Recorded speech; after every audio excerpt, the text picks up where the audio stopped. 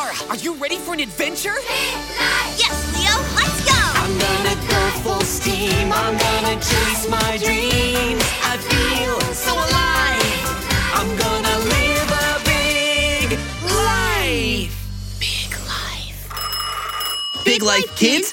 Do you have an awesome story to tell? We can't wait to hear from you.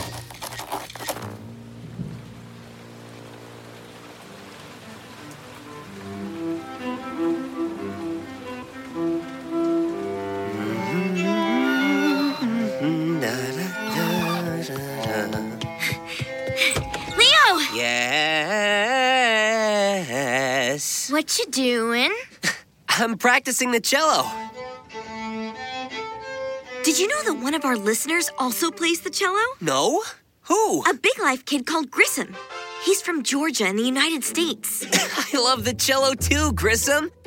Although I could do with some lessons. Is Grissom a teacher? Let's find out. Want to hear Grissom's story? Yes, please. Grissom is 10 years old, and when he was in second grade, he started learning about the string family of the orchestra. That was when Grissom decided to start learning the cello. Just like me. Great choice, Grissom. Cello is a pretty challenging instrument for anyone to learn, but it's even harder for Grissom. He has dyslexia, and sometimes remembering the steps to play each note can be really hard. But even though it's difficult, Grissom still really wanted to be a cellist, so he kept going. That's awesome. Lucky for Grissom, his family is really supportive. They knew how hard he was working and how much he wanted to play. On a day where his lesson was really difficult, Grissom's mom asked him a very important question. Was cello important enough for Grissom to keep working at it, even though it was hard? Grissom's mom gave him some time to think about it. What did Grissom decide to do in the end? After a few weeks, he told his mom that one of his life goals was to become a famous cellist and that he had decided to keep taking lessons. Grissom's family and his cello teacher encouraged him to do his best and to be patient with himself. It's okay to be a beginner. I'm glad Grissom's still learning cello. Does he feel like he's getting better at it? Yeah, Grissom said that he's a much better cello player now than when he started out, and that he's very proud of himself for not giving up.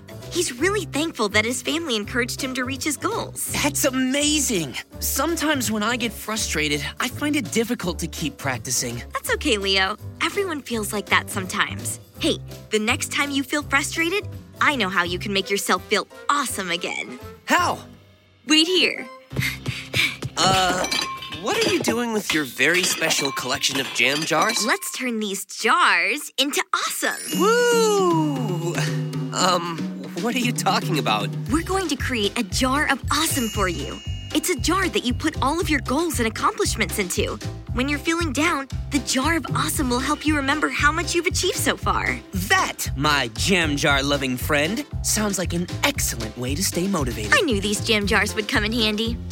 Big Life kids, listen along and you can create your own jar of awesome with us. It's so exciting! Okay, let's do it! Step 1, find an empty jar. If you can't find a jar, you can use any small container. You could use a margarine tub or a cardboard box.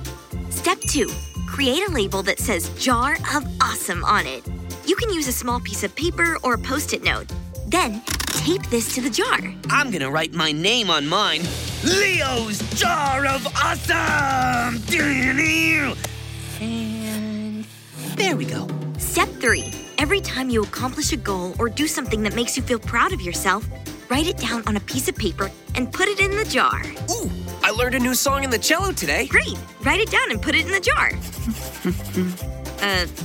Leo, what are you writing? I'm writing the song. It starts with a cymbal crash, then the cello solo, and for the big finale, a Dalmatian barks. Sounds great. Every time you put a new achievement in your jar of awesome, you get to remind your future self how many awesome things you've done in the past. And that means you can feel inspired to do more awesome things in the future. Whoa, I'm so excited to meet my future self. I wonder if he has a flying car and a flying jar of awesome. And probably a flying cello. Whoa, I'm gonna write that down and put it in a jar. Which jar? The jar of excellent ideas. Woo! This is great, Zara. I can't wait to hear from all the Big Life kids about what they've put in their own jars of awesome. Me too. Wait, how are we going to hear about that? They can take pictures of their jars and send them to us on Instagram and Facebook. If you have any pictures of cellos or Dalmatians playing the cello, we'd like to see those too. Do you think Grissom could give me some tips on playing the cello? I guess the first tip would be to use a bow. What do you mean? This is a bow. It's recycled. That's a toilet brush. It's a toilet brush? I thought it was my hairbrush. Have you been using that on your hair? I've also been using it on your hair. What? Where are the scissors? Hey, Big Life kids! Want to tell us your story about a time when you believed in yourself? Record your story at biglifejournal.com/podcast or tag your drawings and letters on Facebook and Instagram at Big Life Journal. We can't wait to hear from you.